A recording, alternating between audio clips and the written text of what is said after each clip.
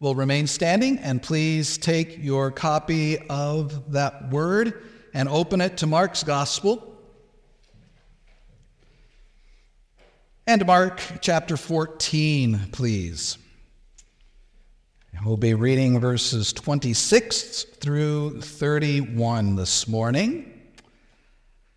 Mark 14, beginning in verse 26. This is the word of the Lord. People of God, let us give heed to its reading this morning as God speaks to us through it. And when they had sung a hymn, they went out to the Mount of Olives.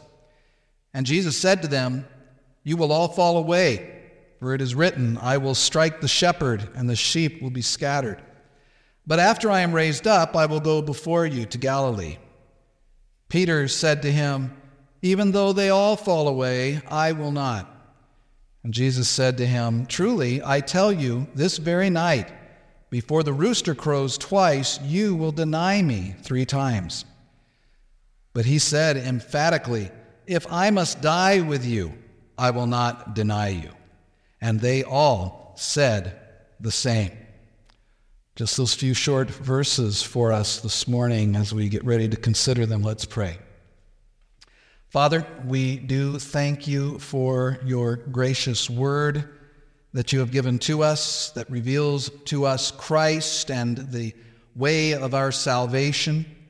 As it reveals as surely the need of our salvation, it reveals what you have done to provide it to us.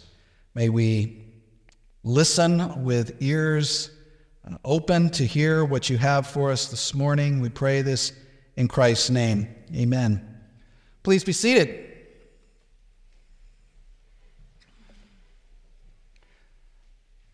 So after our break of a few weeks over the Christmas, New Year holidays, we return back to Mark's Gospel here, and picking up, we find ourselves in the latter portion of what we know as Passion Week, the week before, the week that will culminate in the crucifixion of our Lord.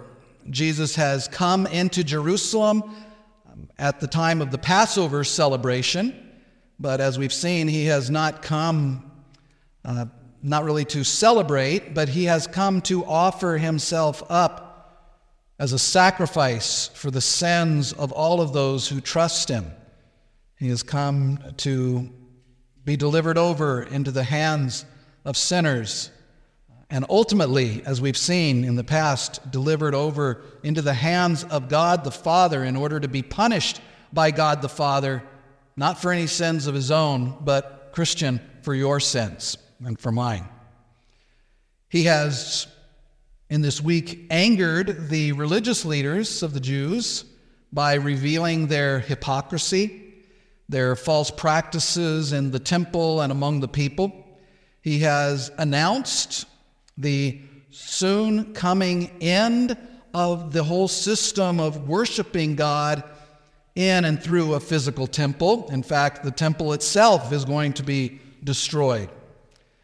And those leaders, those Jewish leaders, for their part, have spent this week, much of it, trying to find a way to get to Jesus, to trap him in his words. They have sent wave after wave of their cohorts to him to try to trap him in something that he says in order that they might accuse him and put him to death. They have, we might add, been unsuccessful at that, as Jesus at every turn with divine wisdom has dealt with every one of their traps, in fact, turning them back around on those who have come to try to trap him by his words. Jesus has most recently, this was right before we took our break, he has shared a Passover meal with his disciples, and in the midst of that meal, which looked back to the work of God in redeeming his people from Egypt, remember that Jesus turned that meal into a meal now that looks to the work of Christ in redeeming his people from their sin. And sounding an ominous note, we have read of Judas Iscariot, one of the 12. We have read of his making a deal with the Jews, in which he will betray Jesus to them for a price, the price, it turns out, of a common slave. All of these things that we have seen, all of these events, all of the interrelations of these events too, we have been careful to note as we've gone along, have taken place according to the decree and the plan of God, not by chance, not by a happenstance, but by the decree, the predetermined plan and foreknowledge of God, set in stone in eternity past and brought unerringly to fruition by God through the free actions of all of these people who have been involved. That's what we've seen coming up to this. Then we took a break for Christmas, a time to celebrate the great miracle of the Incarnation, the birth of Christ, and a time in our culture that we celebrate with family and friends, times of more general feelings of happiness and generosity and goodwill among people. You know, that cultural aspect comes with a certain downside for some of us. I count myself among them. I've always loved growing up the Christmas season, and I become pretty nostalgic when it's Christmas time for the days of yore, growing up and celebrating those family-ish kinds of things. And so there's a certain sadness each year in realizing that those days are gone, they're past, because the reality of it, especially in our time, is that families scatter, they disperse. You know that. Parents grow old, children grow up, mix in things like school, college, work, marriage, kids, in-laws, and you find that families are strewn across the nation, if not the globe. Things happen and families disperse. That's just the way things are. In our passage this morning, we're going to look at this brief section of Scripture, and we will see Jesus make a prediction, a dire prediction, that his family, as he knows it here, his group of disciples, these men that he has been teaching and traveling with for the last 3 years, that family is also about to scatter, though for other reasons. This passage is really made up of two predictions by the Lord, two prophecies, if you will, by Christ, and the reaction that comes from those predictions. So we're going to look at 4 different things this morning. We'll see a prophesied desertion, a prophesied denial, an assurance, and then we'll look at some application as our last point. First, a prophesied desertion.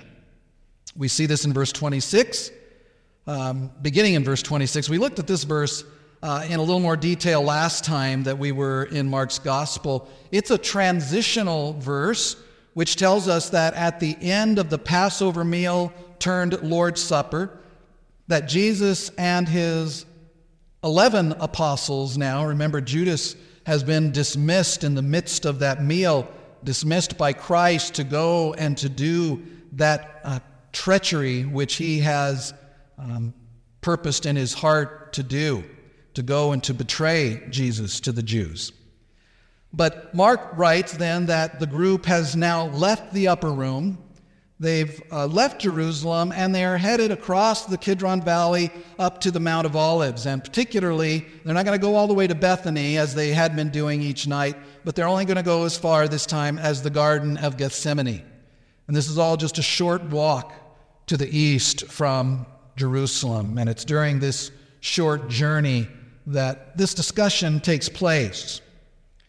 And it's quite a discussion. It begins quite, as Mark records it here, quite abruptly as Jesus once again makes one of these out-of-the-blue statements that I'm sure takes the disciples very much by surprise. In verse 27, Mark writes that Jesus said to them, "You will all fall away, for it is written, I will strike the shepherd, and the sheep will be scattered. But after I am raised up, I will go before you to Galilee." Imagine walking along with Jesus, and all of a sudden Jesus saying, "Oh, by the way, you are all going to desert me." That's an important enough statement that all 4 Gospels record it. And the crux of it is this, that you will all fall away. You will all run. You will all leave me. You will all be dispersed. You'll all be scattered. And notice it's not you may fall away, not there's a good chance that you'll fall away, but Jesus says you will fall away.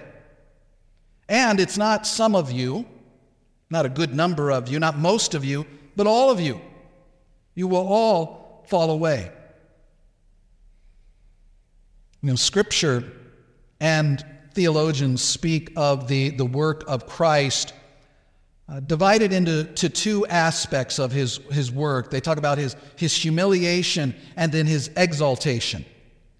And his humiliation consists in several things, in his being born, taking on our nature, being born in such a humble condition as he was, as we just celebrated, in his living with sinners and enduring sinners and undergoing the miseries of this life.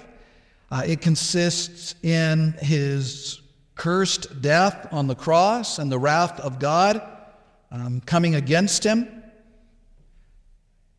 in his being buried, and in continuing under the power of death for a time.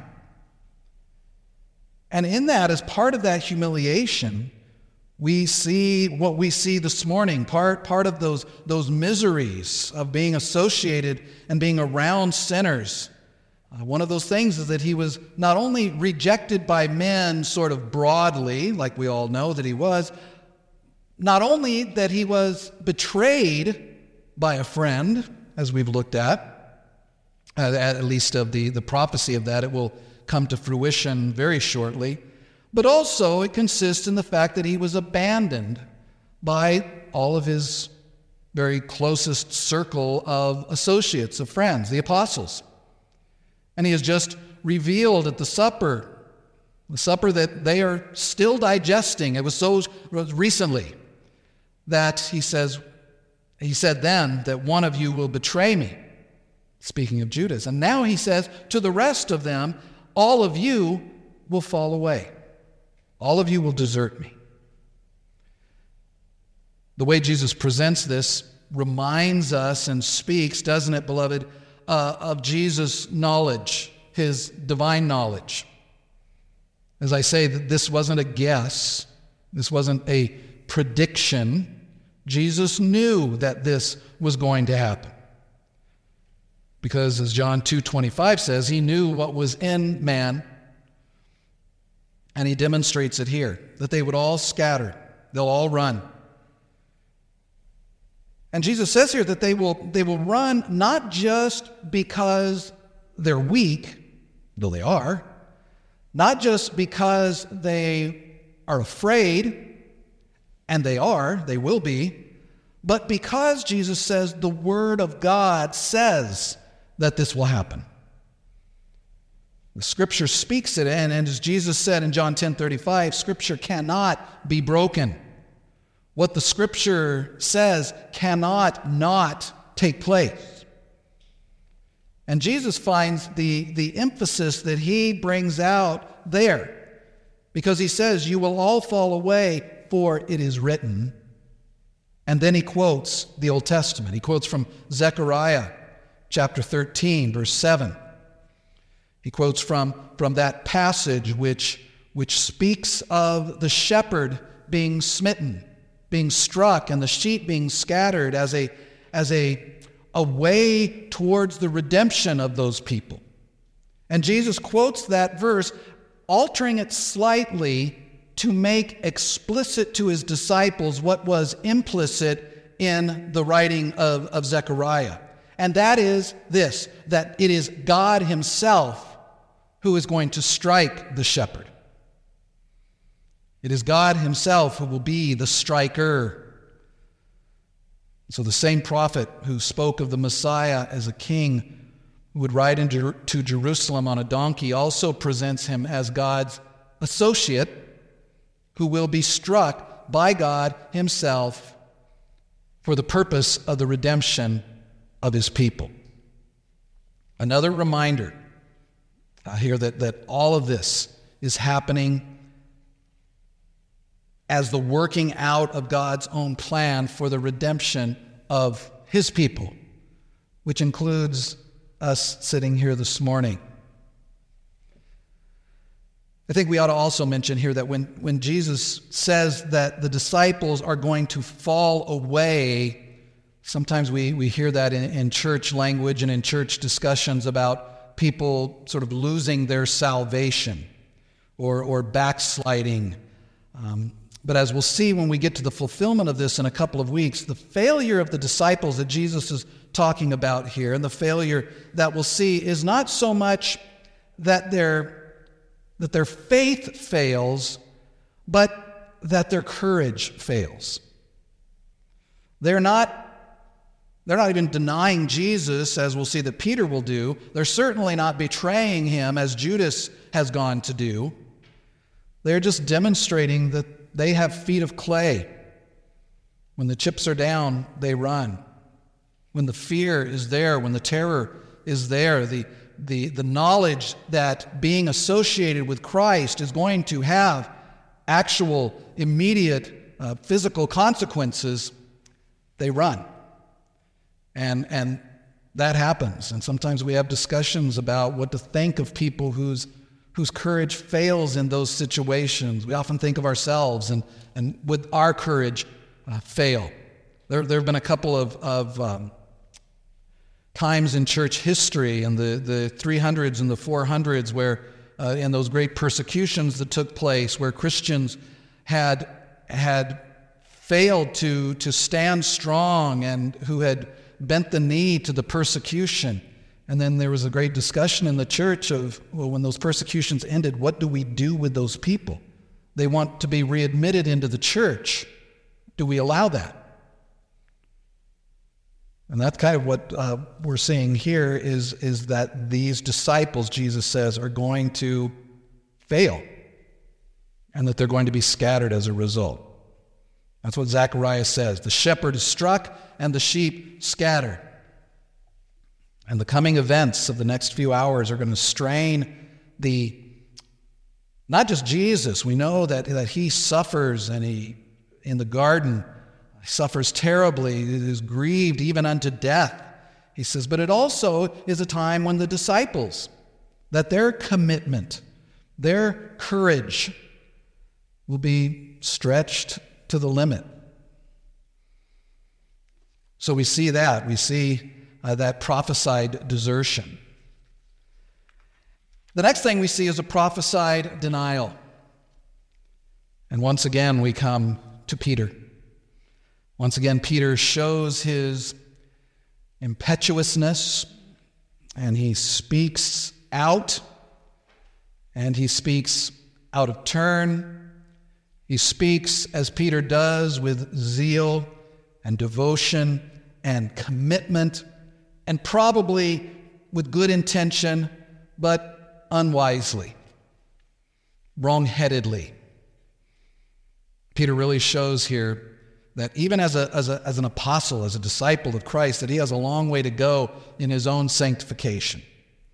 A good bit of pride still remains in Peter. And in fact, I think that this whole episode in the fulfillment of this is used by God to really work to change that about Peter.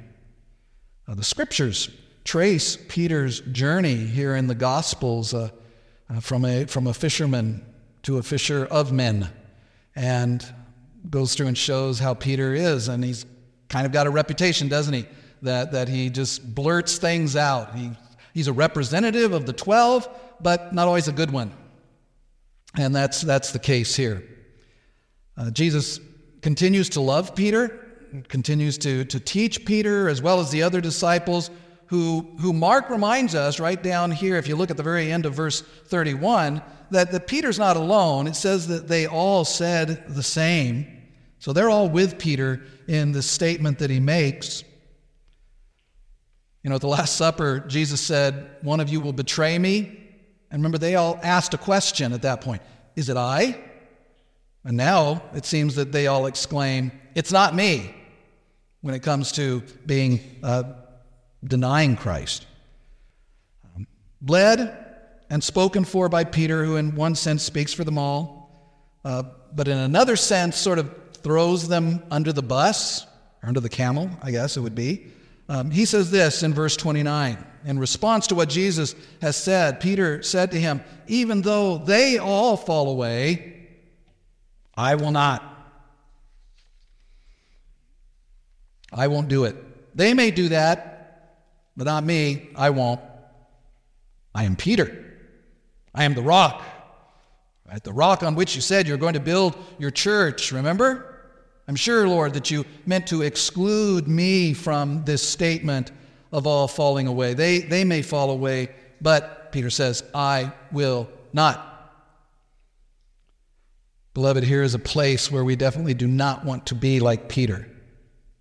We need to be careful. We need to be humble. As Paul said, not to think more highly of ourselves than we ought to think. And Jesus gives Peter a hand with that here as he, once again, has to correct Peter's overconfidence and his pride. And he says there in verse 30, Jesus said to him, "Truly, I tell you, this very night, before the rooster crows twice, you will deny me 3 times." So this is a step up. This is not just being scattered and not just being afraid and running, but now Jesus is talking about denial. And it's a step up in the solemnity of the statement itself from Jesus as he made that first statement about the whole group. Because Jesus has a lesson to teach Peter here again, and so he begins, notice, by saying, "Truly, I tell you." We know from our study of Scripture that when Jesus begins a statement with truly or truly, truly, comes from the Greek word amen or amen, that he is making a particularly weighty point. And so he is here. Look at it. "Truly, I tell you, this very night before the rooster crows twice, you will deny me 3 times. Peter, you will not only desert me in the garden when the threat to you is great for being associated with me, but when that threat increases to you personally, you will deny that you even know me." And this is not something far off, not in the future, but Peter will be taken down a peg, Jesus says, this very night. Jesus emphasizes the nearness of it. This very night before the rooster crows twice. As this group walks up the Mount of Olives, it's getting pretty late in the evening. The Passover meal was eaten after the sun went down, and they've gone through all of that, and now they're on their way to the Mount of Olives. So it's getting late in the evening, but Jesus says, "Peter, before the sun comes up tomorrow morning, you will disown me. This very night will not pass into day until you fail in what you have just claimed." And not just once, and not just twice, but Jesus says, before the rooster crows twice, you will deny me 3 times. Now, fortunately, the Spirit of God is not done working in Simon Peter, former fisherman, now fisher of men. But the days of Peter, as we will see him in the book of Acts, powerfully preaching the gospel and standing strong in the face of persecution without wavering, that will not come until Jesus has been raised from the dead and has ascended back into heaven, and until the promised Holy Spirit has descended to indwell and to equip his people on the day of Pentecost. For now, though, Peter, like the other disciples, is still struggling. And haven't we seen that all along as we've looked at the work of the apostles and the work of Christ and the way that they have conducted themselves, the apostles, as we've gone through this, that they fall short so much.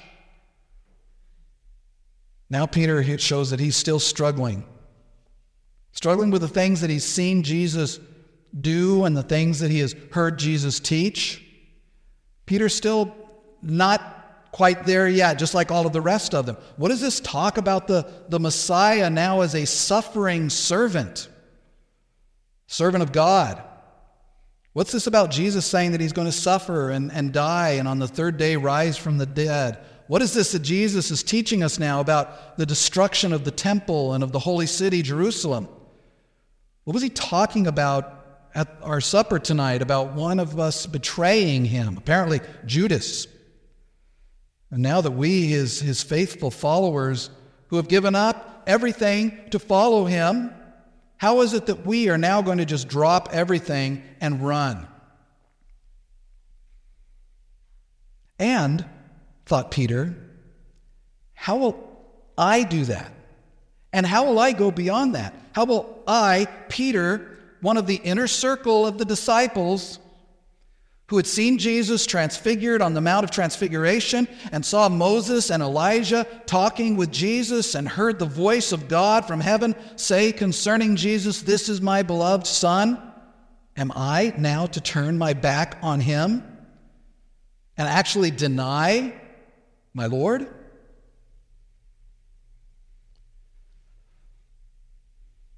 We would expect that statement of Jesus to Peter, saying that he was going to do this, to be like a spear in Peter's soul, piercing his heart. And later, after it happens, we see that it is. But for now, it isn't. And why? Because Peter doesn't believe it. Mark that. Peter does not believe what Jesus has said to be accurate. Remember that it was Peter who, when Jesus first announced that he was going to go to Jerusalem and be delivered over to the Gentiles and be killed, Peter literally, the same thing, he didn't believe it. He actually pulled Jesus aside and took it upon himself to explain these things to Jesus. Mark writes, and remember where Mark got his information from Peter. Mark writes that Peter began to rebuke the Lord, to rebuke Jesus. "Not so, Lord," he said, "far be it from you. Lord, this shall never happen to you." Wrong, Jesus. This won't happen. This can't happen. We won't let this happen. He didn't believe Jesus then when he said what he said. And now that it's about to take place, he doesn't believe Jesus' statement about how he will react to these things.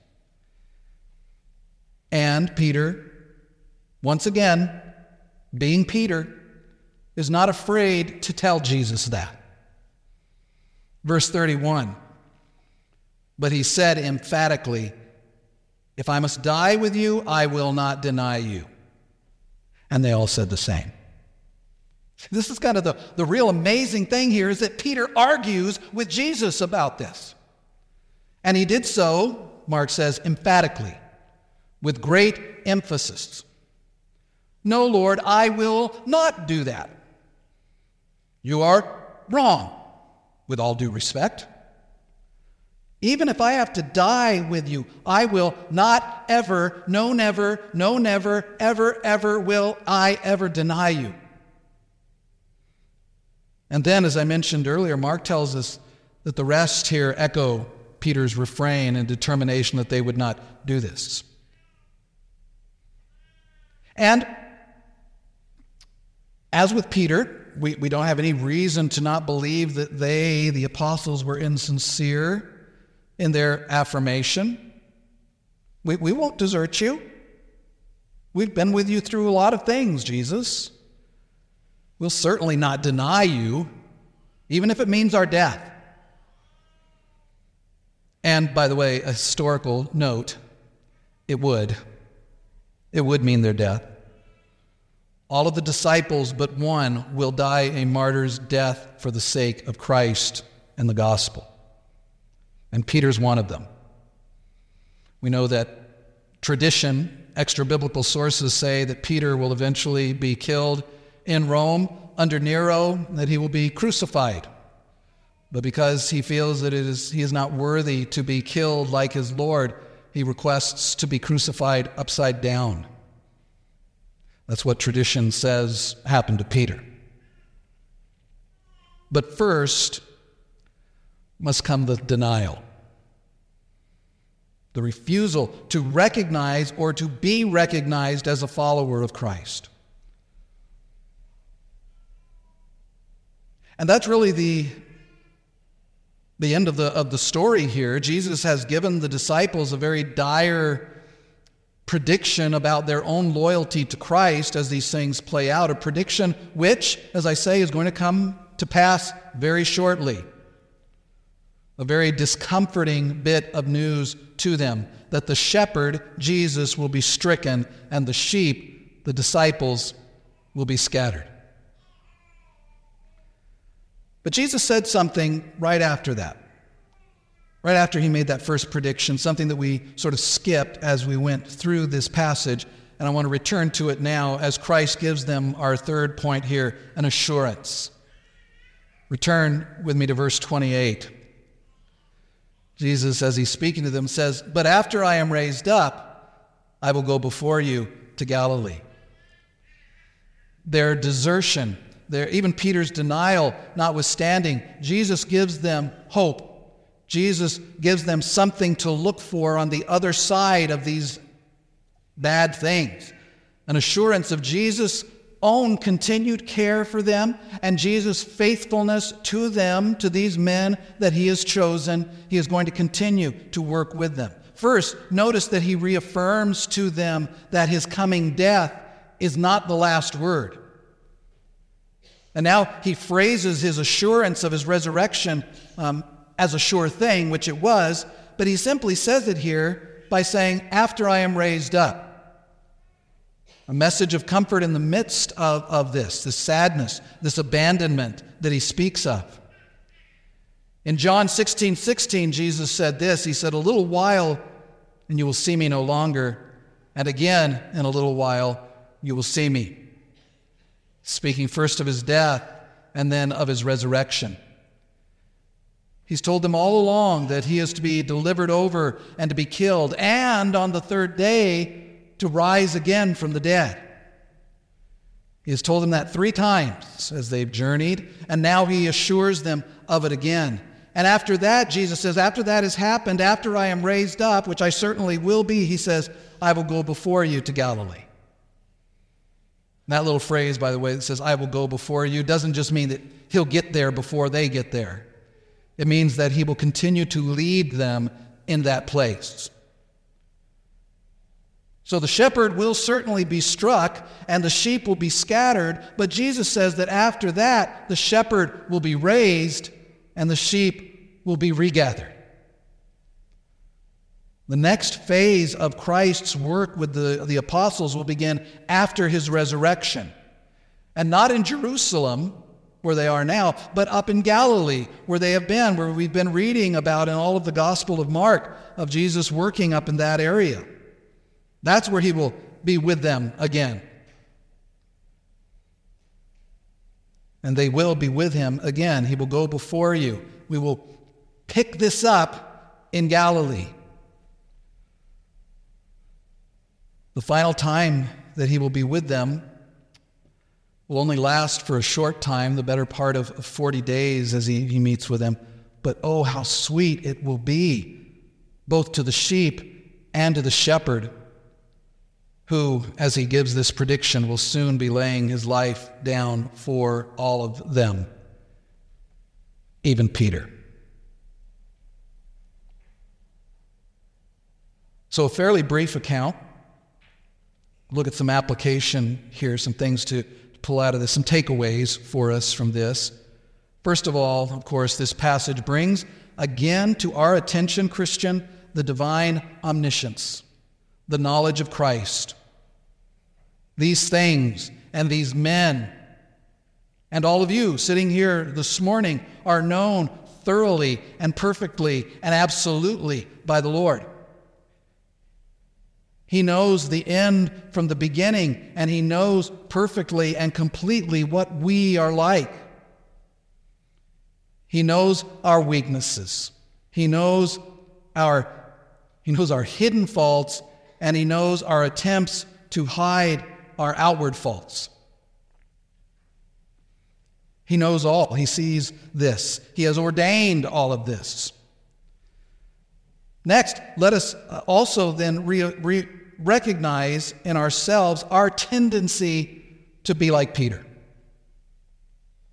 and to think more highly of ourselves than we should, and not to believe the things that the Lord says. You say, how?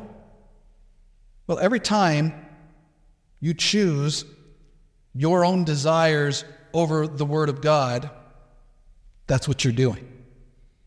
Every time you think God has abandoned you, that's what you're doing. Every time we ignore God's Word, we show our unbelief. But also remember this, consider this, that the disciples were the same way. And consider this, that as Jesus knew them perfectly, he knew their faults, he knew their unbelief, Jesus still chose them. He knows what they are. He knows what we are. He knows who we are. He knows that we are dust. And yet, he has chosen to redeem you, Christian, by his grace. For his purpose, through his Son. And we know that your sin never surprises the Lord. It grieves him, to be sure, but it never surprises him. But mark this as well, that it never causes him to regret saving you. It never causes him to regret redeeming you. It never causes God the Father to regret sending his only begotten Son to go through these things that we're seeing here and what we will see in coming weeks in order that you might be made his child.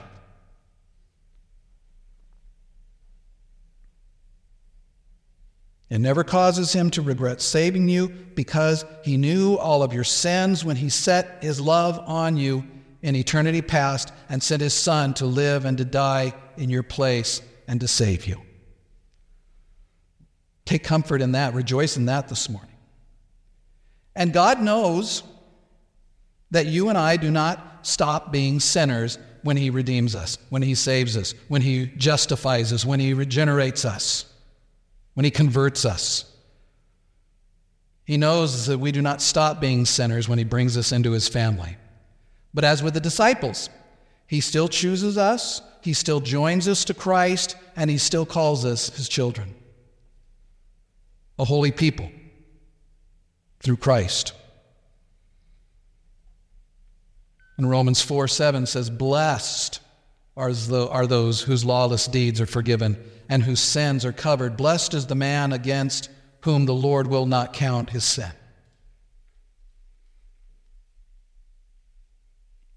And Jesus does not cast off his people because of their weakness, is the next thing. He does not cast off his people because of their weakness and failures.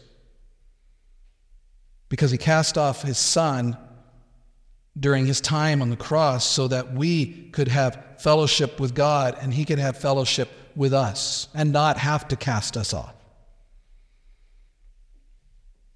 By his grace, even the result of the disciples and our own weakness will not destroy our fellowship with God, will not destroy their or our being used and loved by God.